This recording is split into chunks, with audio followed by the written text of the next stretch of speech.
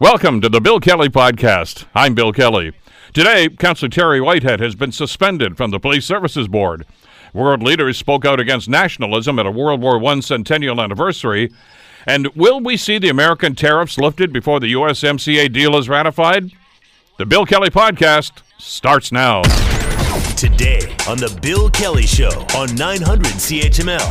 Councillor Terry Whitehead has been suspended from the Police Services Board while an oversight agency investigates a misconduct complaint. Now, we had a discussion about this on the program last week about another member of the board that was under suspension and investigation.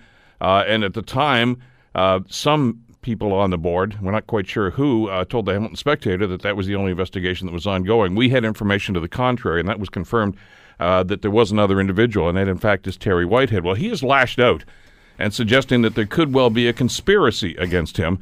And that's why he is getting all these complaints and why the board seems to have been investigating him on a semi-regular basis. Anyway, Laura Babcock, president of PowerGroup, is with us here in studio to talk about this. Are you one of that group? Apparently. I'm calling you out. I'm proud to be, what did they say in Dreschel's column? An amorphous group of urban advocates. So if that means that those of us who support safer streets for children and better driving habits and things of that nature and traffic calming, if that makes me part of what we're calling, I guess, AGWA. I think there's a T-shirt being printed already. I've seen the Twitter response was pretty quick on this. Fine, so be it. I mean, I certainly run the Urban Exchange with David Premi, and we talk about all kinds of urban issues. This idea, this sort of false narrative that the suburbs are against the urban, this that goes back to amalgamation. I think that's old. I think that most people want a successful, progressive city. And so if they want to characterize a group of us who care passionately about our city and safety for our kids and our roads, then fine. But what I thought was interesting was that might have been a characterization by the columnist, but the actual quote from Councillor Whitehead spoke to the idea that urbanists smell blood or something, right? And I think that's an interesting way for a public official to characterize a group of engaged citizens. If Councillor Whitehead has a problem and is not at ease with this, he better be aware of the fact that a couple of them just got elected to the new city council. Well, you know what? If by a couple of people who are hopefully there should be more who work downtown, who represent downtown wards and care a lot about our urban areas, but I think where this false narrative of this city divided, I live up on the mountain. I've had businesses, offices downtown for a long time. I don't see it as any differently that I want my mountain to move as well as my downtown. I want it to have the right kind of density and mixed housing. I mean, so this is kind of an antiquated idea that's been used to divide us and wedge us as a city for a long time, that if you are up on the mountain, you somehow don't care about downtown and vice versa. I think those days are over. I think that Councillor Whitehead has been on council for a very long time, back to those days. And so when he decides to, of all things, use social media to kind of lash out, it's never been successful for him. As a communication specialist, the advice that I give is that, first of all, if you're being assailed on social media or if someone is attacking a position or a statement, answer it. If you feel you have a legitimate way to answer it. If they respond, say, I appreciate the engagement. You can, if you're a public official, set up a meeting with me. Have a great day. Like 2 tweets and you're done. You cannot keep this thing going. And I can tell you, I was tagged in this tweet with Terry Whitehead and Ryan McGreal about this particular incident that might be leading to this investigation of him. And it's been going on and on and on and on. It's not a platform for fighting a battle. It doesn't work that way. It's meant for quick information distribution and sarcasm. And so when a public official, doesn't matter if it's Terry Whitehead or someone else, misuses such a powerful platform as Twitter. I mean, I tell my clients, Bill, Twitter is like having your own broadcast network in your hand. It goes around the world in a second, right? There's no edit feature. And if you've ever done broadcast television, if you've ever prepared for an interview or been interviewed, you would think carefully and have real focus about that performance. So just because it's in your hand and it's next to your couch or your wine glass or whatever, doesn't mean that you should say the same thing that you would say in an interview, because you're going to be held to the same account, the same consequences. But some of these people, as a matter of fact, most of them, I'm not just referring to this counselor, but just about all of them, have had that experience. As a public official, They have more than likely been interviewed, even if it's not on a radio show like this or a television program like what you're doing. Could be somebody sticking a microphone in front of their face at a city council meeting. They're aware of that. Why all of a sudden do they go crazy when they get onto social media. Then I think there are no rules. Well, and or standards. No, but that's a very important point. So is it peak? Are they responding in a state of anger and frustration and they can't seem to regulate themselves? Possibly. Is it hubris? I mean, I was just doing a lot of media last week about Tony Clement, and he wasn't using Twitter, but he was still sexting, and he was still putting things out there that shouldn't be out there. As a public official, you have to have a higher standard and a higher understanding of the weight of your words, right? The weight of your words. I don't care whether you're a public official in terms of a politician or whether or not you lead a large company. Everything you say has more meaning when you're a leader. So something that someone else might be able to get away with some snark is not something that you're able to get away with. And because people assume you've had the training, or they assume you've had the exposure, or they assume that you have a higher purpose in your words and what you do. So this is not the first time that Councillor Whitehead has found that the way that he expresses himself doesn't go well, and advice is only as good as it's taken and used, right? And there are some times where I just say, Terry, step away from the Twitter machine. It's not going to work out for you. But, he doesn't heed the warning sometimes. So, but you talk to clients about this sort of thing, Laura, and this is one of the things that I'm always baffled by, because I do not do this. I do not engage in these things on social media. I will sometimes offer an opinion. I'll state my opinion, and then out of there. That's it. But I see these things, and they go back and forth and back and forth and back and forth. To what end? I mean, what are they trying to accomplish? What are they trying to show? Well, it reminds me of when I would train leaders, I still do, for scrums, right? If they're in the middle of a very contentious, high-profile thing, you're going to get a scrum of media. And there's a dynamic to that scrum. They feed off of each other.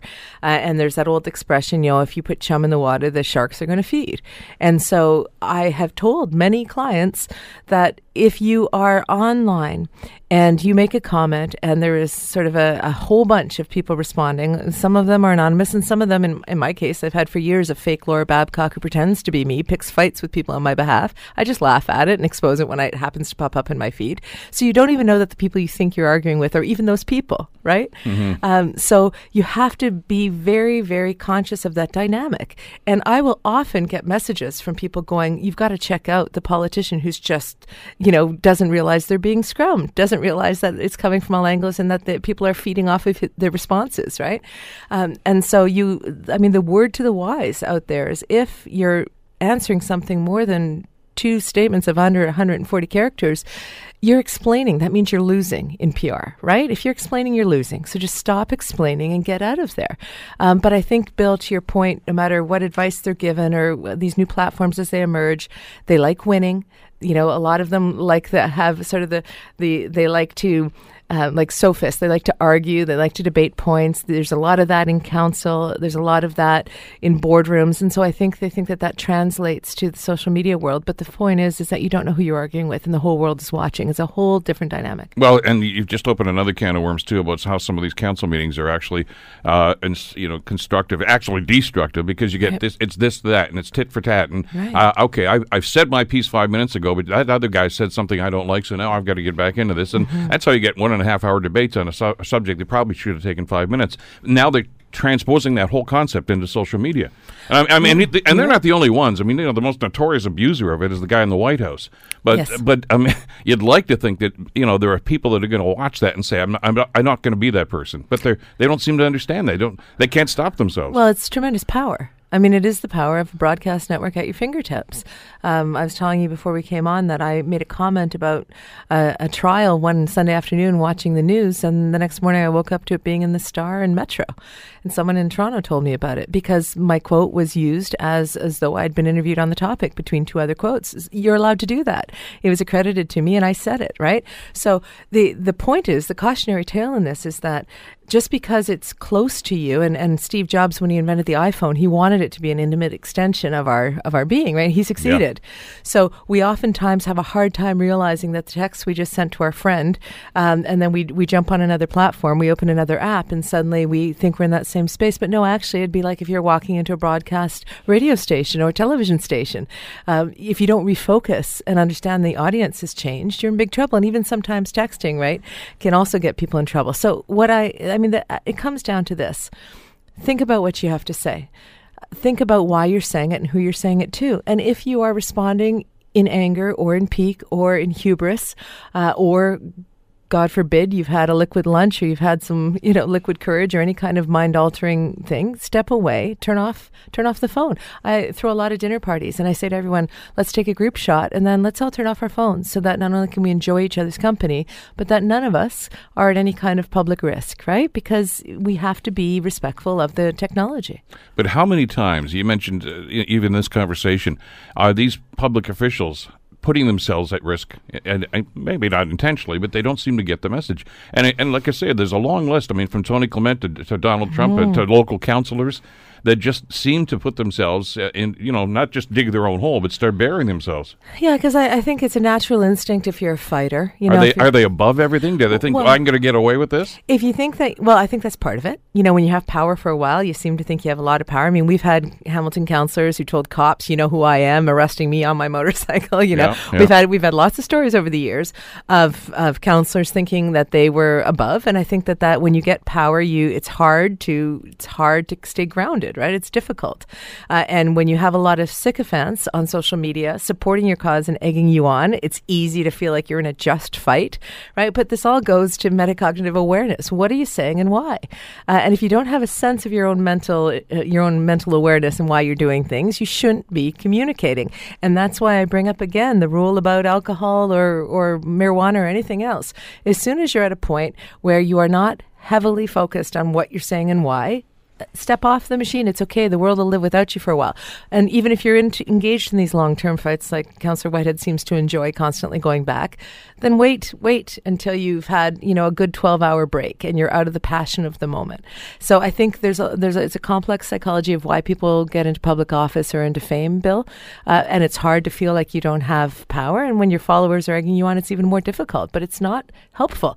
It's not helpful to their careers. And as Councillor Whitehead is experiencing, he's in suspension now while they investigate, and his claims, and not for the first time. No, and his claims of what happened are a little bit hard to take. I mean, I'm not prejudging them. I hope that the investigation confirms that he had a passenger who took the photo or whatever. But at the end of the day, if you're explaining you're losing, just step away from the technology and from the power at your fingertips until you can wield it properly. Well, and we'll see. As we don't know what the investigation is specifically because they haven't actually identified and he doesn't that. know. He's just guessing that it might be about this tweet about the pretty car. good guess. And he could be right, it could be wrong. As a member of AGWA, this amorphous group, I have no idea, right? And this is the joke I'm making, is that this is not a conspiracy. This is not something planned to get him that I'm aware of. This is just simply he posted a photo to make an argument point, and the photo looked somebody posted. Yeah, or somebody actually leaned over to the driver's side of the car and took a picture. Which is his theory, yeah. But it looks to people who saw it at the time like it was a photo taken from the driver's seat, not in an official parking spot. And that may be a small infraction bylaw issue or a small legal issue or whatever, but he's on the police services board and they're not allowed to be seen, even have the perception of anything like that. So it might be a small thing that's been blown up more widely. I think the importance around safety and driving is good education for everybody, and he should learn from it and move on if that's what it's about. But at the end of the day, blaming kind of the mob on social media. I remember former Mayor Bertina used to talk about the dissidents and how they had kind of an agenda. The only agenda that I'm aware of, and I was tagged in this whole thread, was that we want to have safe roads and we want to have a balance between car traffic and other safe, complete streets. Look, I've walked that trip too, okay, as a city councillor. If you're that thin-skinned that you're going to react in that fashion every time you're going to run somebody who's going to criticize your work, even criticize your opinions, rightly or wrongly, it's part of the job of being a public official. And if you can't deal with that, and if you can't just roll with the punches, you're going to have problems. A famous president once said famously that if you can't stand the heat with the media, get out of the kitchen, right? This idea that blaming scrutiny and getting angry about it, then don't be in public office. And I'm not just speaking, as a theorist here. Whenever I post that I'm going to do a particular program, I get all kinds of critique and horrible things that people post to me. And you either understand that it's part of the job if you're going to be out there giving opinion or giving leadership, that you're going to get some pushback. But to let it get to the point where you need to fight every issue, even to the point where it hurts you or demeans you, it doesn't make sense. Again, hopefully this will be a learning moment for Councillor Whitehead. There's another term of council coming up. And as you and I discussed the day after the election, Bill, I think that there's going to be some councillors around that table that are not going to engage. They seem more sophisticated in terms of their social media. I don't think they're going to go down these little rabbit holes. And I don't think they're going to do it in debates either. Well, it's about time somebody raised the bar, and if it's the newcomers that can do that, then more power to them. Laura Babcock from PowerGroup, always a pleasure. Thanks for coming in today. My pleasure. You're listening to the Bill Kelly Show podcast on 900 CHML. World leaders gathering over the weekend, of course, at a World War I Centennial ceremony, of course, recognizing the 100th anniversary of the armistice that ended World War I. Many of the leaders spoke of the dangers of nationalism, Prime Minister Justin Trudeau among them, and others talking about, a number of different things that, frankly, are in the news these days. Among his many comments, the Prime Minister, that's Prime Minister Trudeau specifically here, says attacks on the media are not just about getting your preferred political candidates elected, for example. They are about increasing the level of cynicism that citizens have towards all authorities, towards all institutions that are there to protect citizens. And similar comments from German Chancellor Angela Merkel and so many others. Interesting audience that was there. I want to bring John Colarusso into the conversation. John, of course, is a Ph.D. Professor of Anthropology and Linguistics and Languages, an expert on the people, the conflicts, the history, and culture of the Caucasus region and Russia, and always a welcome guest on the program. John, great to have you on the show again. Thanks so much for the time today. Thank you, Bill. It's good to be back. John, as though these leaders, the Prime Minister, Macron, the President, and, of course, Angela Merkel, was Donald Trump aware that they were talking about him? Well, that's a difficult question. Perhaps so. He seemed to be sulking, and did manage a kind of thumbs up or whatever with Vladimir Putin. So maybe, and that's why perhaps he didn't go to the ceremony. The cemetery, but supposedly the flight was canceled, and he didn't want to do motorcade run out. But it's quite possible that he didn't understand what was going on. Macron was being sort of subtle and a bit tricky in his terminology, really, contrasting patriotism and nationalism. So I would imagine if Donald was following and listening, he was probably profoundly confused. You just mentioned two words that are very much part of this discussion, and we're being bandied about quite often, obviously, during this meeting over the weekend, and that is nationalism and patriotism. And do you get the impression that the president is conflating those two? Yeah, I think so. Well, the terms sort of mean what you want them to mean at the time you need to use them. They're a bit squishy. Nationalism, of course, is in this context, I think, fairly well understood to mean something bordering on fascism, that this is an isolationist movement or an isolationist sympathy or perspective, and it's one that is going to address the issue, support the interests and address the interests of a small group defined by a state, as opposed to everybody else, and sort of screw everybody else. We don't care, what your needs are. We're looking for our own. And that's, of course, Donald Trump. Patriotism could be construed to sort of mean protecting that, but I think in this context, and certainly I think what Macron means, is that all this stuff, all these legalities and the military issues, all this business about borders and state interests, they all have a kind of upper layer that goes on here that really consists of declared values and morals. And that's what makes alliances, that's what makes antipathies as well meaningful.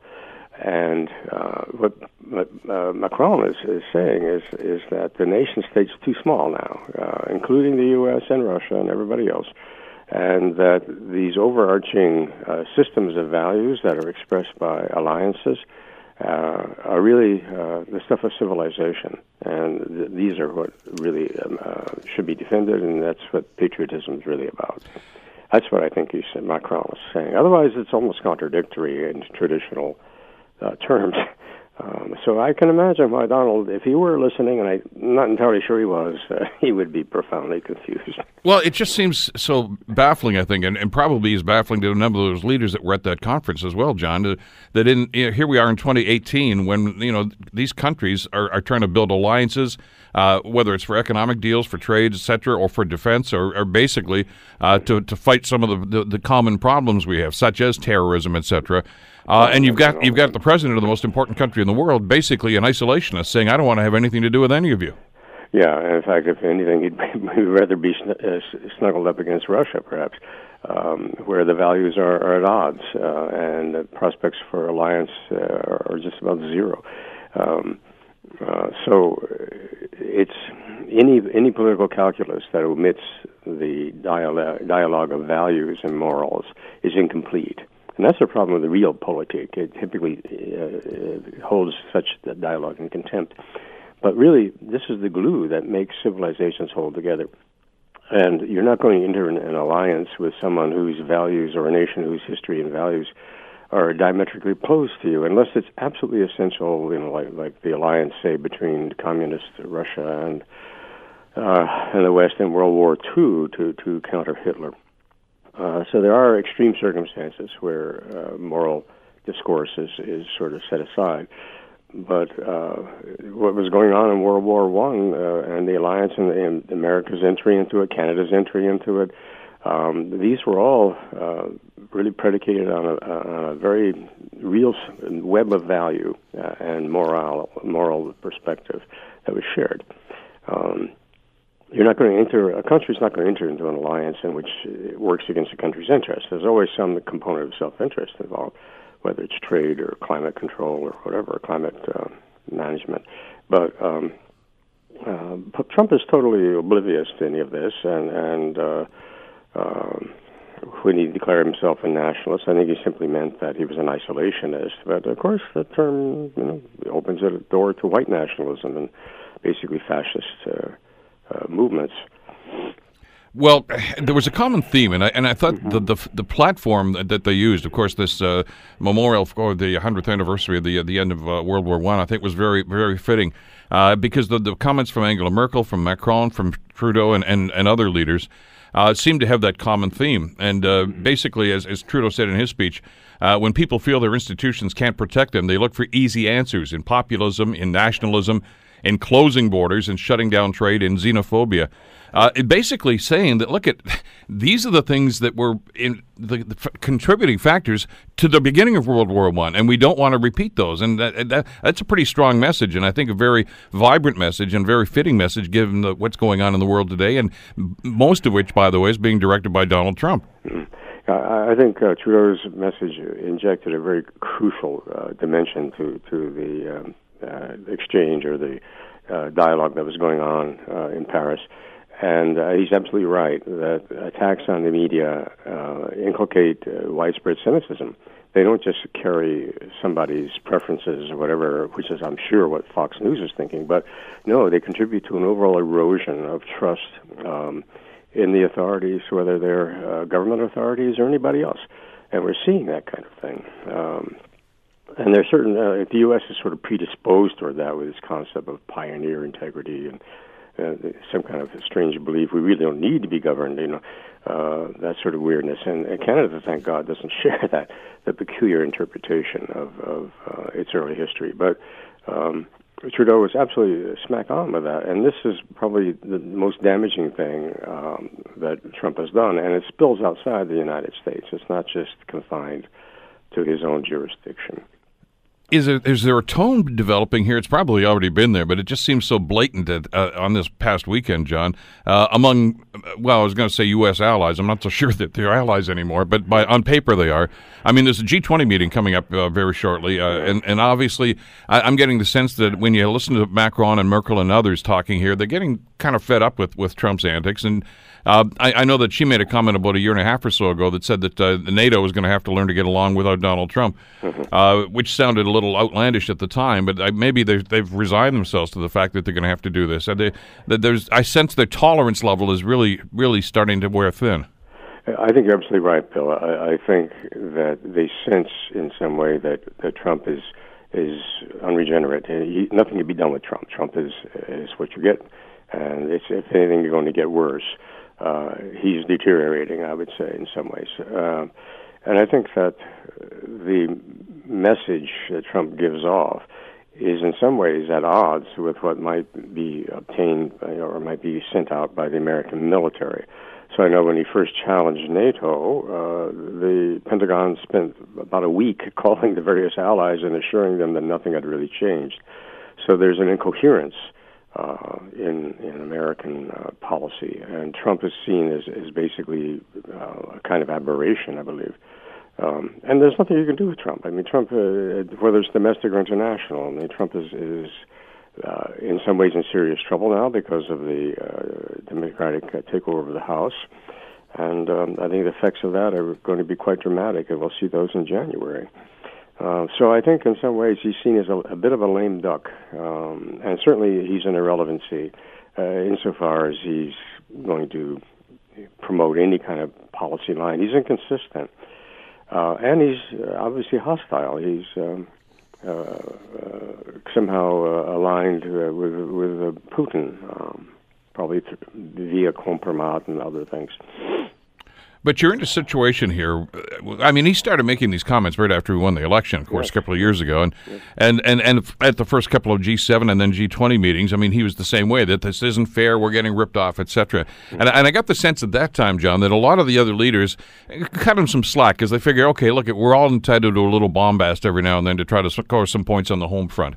But there's a consistency to what he's saying now, and let's face it, in many instances now we get some insight into what's going on inside the Trump White House from people like Bob Woodward and others that have talked to folks in there, and basically saying that the only checks and balances there are the ones that some of the staff impose on Trump without Trump knowing it. And you mentioned some of the military actions and some of the things that Trump ordered that Madison Kelly simply said, we're not doing that. Just forget about it, because in a day he'll forget he even said it. But that's a dangerous road they're going down, because one of these days they're not going to be able to stop it. Well, I agree entirely, Bill. I think that he's being managed in a way, as you say. He's grossly incompetent. He's mercurial. I think he's suffering from some kind of a brain disorder, progressive disorder. And I think that so far the damage has been kept under more or less control, although I think he is creating serious rifts with Europe. And I do think you're absolutely right that the day may come when the fail-safe mechanism fails, and something really drastic and irreparable emerges, and then there'll be lots of blaming. Oh, I never supported him and whatnot. We'll see. I hope it doesn't happen, but the world's full of ugly surprises, and Donald Trump certainly is no one prepared to meet most of those. But you study this. You mentioned this to us some months ago, John, during a conversation. I mean, part of your expertise, anthropology and linguistics and languages, you study speech and speech patterns, and you've told me that you and some of your fellow professors have some serious concerns just in watching this guy perform. Well, way back, there was a meeting in March of 17. Excuse me, and I had two colleagues with me, both of whom were well versed in more clinical dimensions, and both are very confident. They said he has no executive function. It was a specific diagnosis, so he can't put sentences together in any kind of elaborate way. So he speaks in a very simple fashion, and that he's unable to process information. He can't read, probably, and he's probably has difficulty understanding what's said to him. That's called agnosia. And I think that the question is, what has destroyed or compromised his executive function? Executive function is sort of like the processor that assembles all the information you have in your head. I floated to them the idea that it was frontotemporal dementia. It comes in three flavors. And he has two of the three flavors, one of which is aggression and uncontrolled impulse, and the other one is progressive, what they call progressive non-fluent aphasia. And at some point he'll wake up, and he won't be able to talk, and he won't be able to understand a word said to him. And apparently the progression is fairly slow, and all of a sudden, boop, it's like you fall over a cliff, and you pass that critical turning point, and you're in not a vegetable state, but you're in this kind of weird alingual state. And I'm pretty sure, when he was talking about anonymous, and he couldn't say mama, that's classic. That's a classic symptom, a classic sign. Occasionally he slurs his speech gets simpler, and he repeats things over and over again. This is apparent. These are signs of this syndrome. Well, because there are some concerns, and some concerns being raised by staff, as we've said. Now, they don't want to speak on the record, of course, but we know, for instance, that Trump will not read briefings. And even those that are put in front of him apparently have to be very short, like no more than one paragraph with very simple words. So, which begs the question, is it that he doesn't want to read them or that he can't? He can't. That's my guess. He probably never was particularly inclined to such things, but my guess is that he can't. I have read sort of the industry books that has been spewed out about Trump, and the one by Omarosa was useful in that it gave background. Apparently, he was not always like this. He's always sort of amoral and corrupt in his dealings, but apparently he thought like a normal human being. And there is footage of him, and you can see him. He's talking normally, not anymore. So I think the 25th Amendment is going to have to be invoked at some point here, whether the U.S. wants to own up to that or not. And, of course, it's going to be a kind of a nasty 48 hours or whatever, but he'll have to be removed by force. And then Pence will step in for the remainder of whatever the term would be. That's what I think is going to happen. I also think that Vladimir Putin probably recorded their 2-hour private meeting last night. And some very good, reliable Russian sources strongly suggest that what Putin's going to do is reveal post the talk, and we'll hear Trump blathering treasonously, openly so, and Putin's intention is to trigger impeachment proceedings. And that will tie the U.S. up politically for another year and a half, 2 years. He's playing Trump, isn't he? He's playing Trump, and Trump's got a big lesson in betrayal coming down the road. So I'm pretty confident of that. He's playing Trump pretty thoroughly. And I think he wanted to meet with him this time around. But the purpose of that, maybe just get some more compromise on him. And I get the impression that I haven't followed all the details, but that did not happen. I know Trump's handlers were determined to keep him away from Putin. But he's venal and probably just seeking a Moscow tower, that sort of. But he's oblivious to the fact of what Putin's all about. I mean, this guy has people killed. This guy ran the KGB. Yeah. He's not a nice guy. No, he's not. He's a ruthless head of state, seeking only the interests of Russia, trying to claw back to some form of status for his nation. He kills people and does so brazenly. So I think Trump is like a child. He's very childlike, and again, apparently emotional deterioration is also part of this syndrome. And he thinks that the personal rapport matters. You do have to establish some kind of civil conduct and degree of trust if you're going to engage in diplomacy with somebody. But in the long run, the interests of the other person's nation and the interests of your nation are the dominant features. And Trump is totally oblivious to this. John, as always, thanks so much for the time today. Great to get your perspective on this. Thank you, Bill. Good to have you with us again. John Colarusso, of course, Ph.D. Professor of Anthropology, Linguistics, and expert on the Russian people and the Russian government as well. You're listening to the Bill Kelly Show podcast on 900 CHML. If last week's midterm elections in the United States were any concern about a number of different issues that are going on south of the border, including the trade deal, well, your very, very legitimate concerns, I think, are going to be realized here in just a couple of seconds, because some of the musings that have come out from the, which will soon be democratically controlled House of Representatives, indicates that the USMCA deal, that's that trade deal struck between Canada, Mexico, and the United States a little while ago, may be in danger. Apparently not too many people on either side of the border like what's going on here, and of course nobody's ratified it as of yet. Joining us to talk about this, Ian Lee from the Sprott School of Business at Carleton University. Good morning, Ian. How are you doing today? Good morning, Bill. I'm doing just fine, thanks. This does not surprise me. Does it surprise you that there's a lot of dissension about this deal? No, and I'm not at all pleading some kind of special clairvoyance The record is very clear to anybody who looks at it.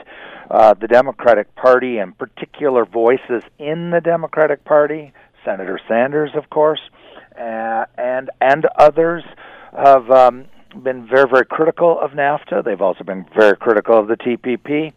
And indeed, as I've noted many times, the Democratic Party has never voted formally in a legal vote in the U.S. House to support a trade agreement, a free trade agreement. The 1993 trade agreement that was promoted and signed eventually into law by Democratic President Bill Clinton only went through the House with the support of the Republican members. It was voted against by the Democratic members, but there were enough so-called blue dog Democrats or conservative Democrats as well as Republicans that together Clinton was able to put together a majority. But there are significant numbers of Democrats in the U.S. House then and now that are very hostile, very critical of trade agreements, and so it is by no means a done deal.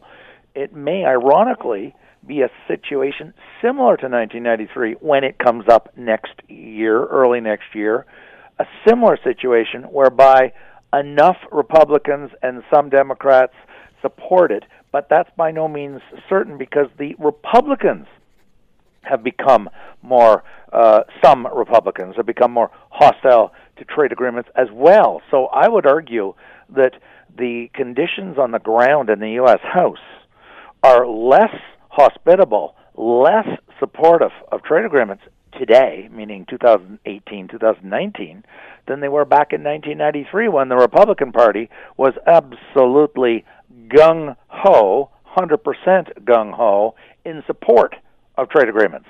Now they're more lukewarm and conflicted themselves. So I think it means that this is going to be very problematic. And it runs contrary to, I think, a lot of the perceptions some people might have. Because you've got Trump wandering all over the place saying that every trade deal we've ever signed is unfair and the United States is getting ripped off, etc. He's not alone in thinking that. The Republicans have been the free traders most of the last 7 or 80 years anyway. Yes. Absolutely, they were, and in fact, I don't want to give the idea that they've done an about face every last one of them. There's still lots of Republicans in the Congress that are still very pro free trade and supportive of trade, but there are others, especially I think it's fair to say in the Rust Belt states, where the support has become more tepid, more lukewarm, shall we say, simply because the free trade benefits have been uneven. And I mean by that, some parts of the country and some industries have done very, very well under free trade, and some industries have done not so well. And the Rust Belt states, as we all know, are not doing anywhere near as well as the big cities. Not just the coastal big cities, but the Chicagos and the New York cities and the San Franciscos and the Atlantas. They're all doing very well, or much better. And then you get out to the burbs and the small towns, and they're doing a lot worse. So again, it really depends.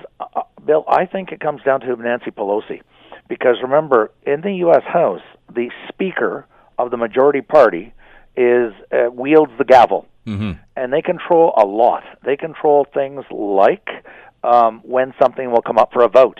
They literally, that's under the control of the Speaker. The other thing is that the Speaker hands out, or at least with a lot of tacit support, the Speaker approves, endorses the committee chairs, and they're very prized by members because they get big stipends. Additionally, they get a huge expense account. They get a huge office support staff.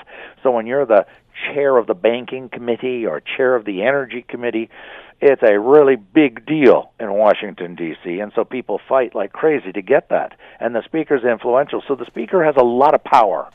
It's not unlimited, but you have a lot of power. And so it really depends on how much power she wants to use of her own capital on the free trade agreement, given that that there's so much conflict within the Democratic Party surrounding free trade. And it's going to be fascinating. I'm sure right now, as we speak, I'm sure that they are fighting behind closed doors tooth and nail over this issue, the anti-trade, or fighting for it to come up for a vote and for Nancy Pelosi to support killing it because they'll need the tacit approval of the Speaker, and the other side is working very hard to get it supported because they realize, at least they believe, that the Republicans will use that against them in the 2020 election. So there's a lot of agendas going on here. All right, and with that in mind, and with some of those concerns, I mean, let's go down that road for just a second. If they do hold this up, maybe if they don't even kill it yet, but at least hold it up and say, wait a second, let's back off of this just a little bit. What does that mean? Do we go back to square one? I think it would be in limbo, in essence. In other words, the existing free trade agreement has never been rescinded or abrogated or canceled, so it would continue on, but it would be like a lame duck because everyone knows it doesn't. It's an orphan. I mean, in the sense that there's nobody claiming to be the mom or the dad. There's a lot of people who want to get rid of it, and although the other issue, of course, is that the longer it gets delayed, the longer it runs into the politics of the new Mexican government being sworn into office, and of course the Canadian government up for re-election in October of 2019.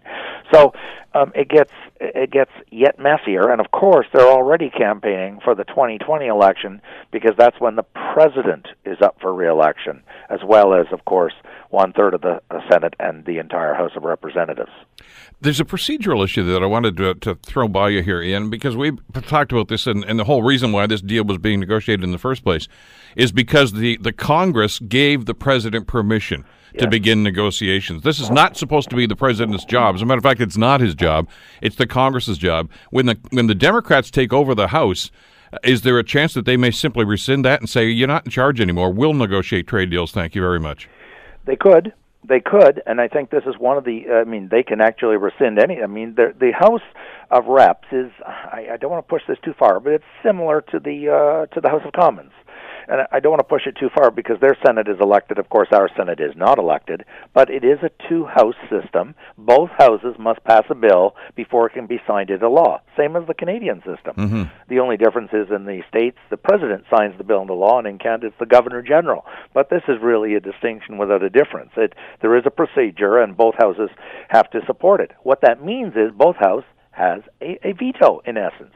Even our lowly Senate, which doesn't have any respect, if they don't vote a bill in, it's very difficult to get a bill into law because the Senate has to re-vote it and re-vote it. The House of Commons has to re-vote it before. I don't want to get sidetracked on that, but in the States, it's much more clear-cut. If the House does not support a bill, it doesn't matter. You can't. The Senate can't say we're going to overturn. They can't overturn a House decision. They can vote differently from the House decision and say we support this bill, but both houses must support the bill. So in essence, the House and Nancy Pelosi have a veto, and they can exercise it. So they can make the life very difficult for Mr. Trump. I think they're going to, by the way. Certainly on his expense accounts and the Russia investigation and so forth. But they can make his life difficult on every bill that is introduced in the House by not going along with the bill that he would like to see. And so she does have a lot of power. Now, that also means she's got some leverage.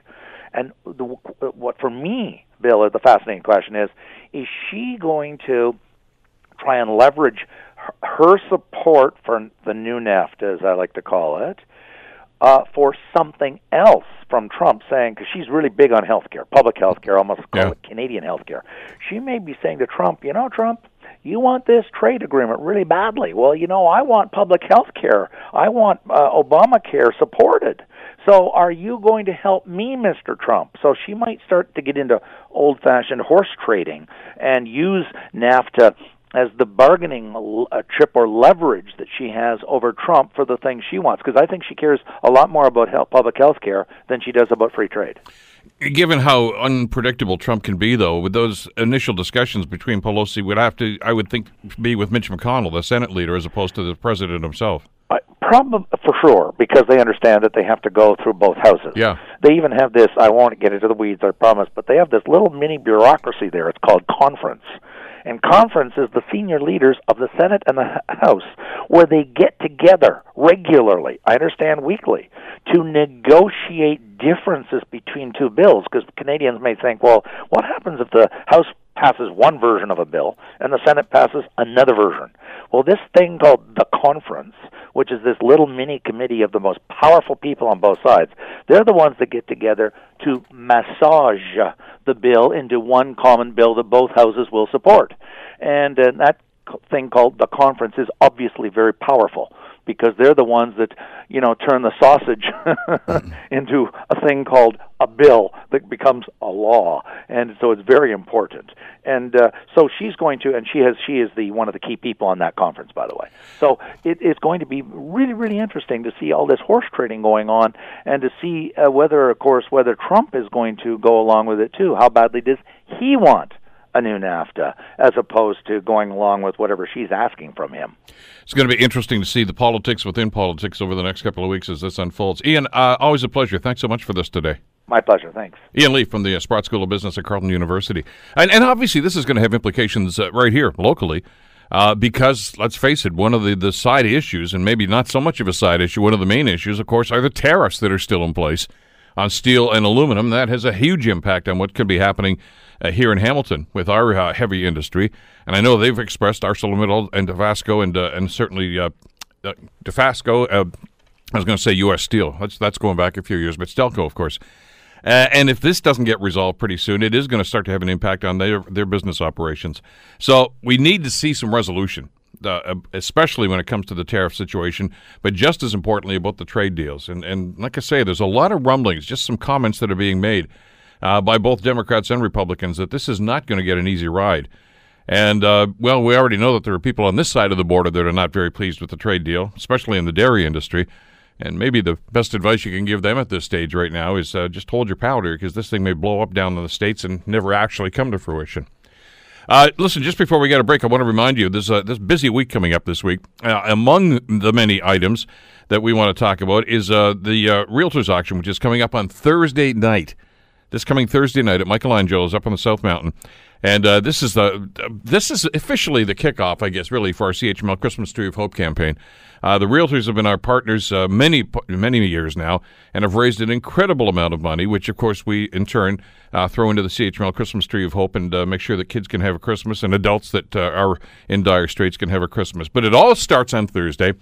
We've had some of the guys from the Realtors auction on the program, of course, in the last couple of weeks.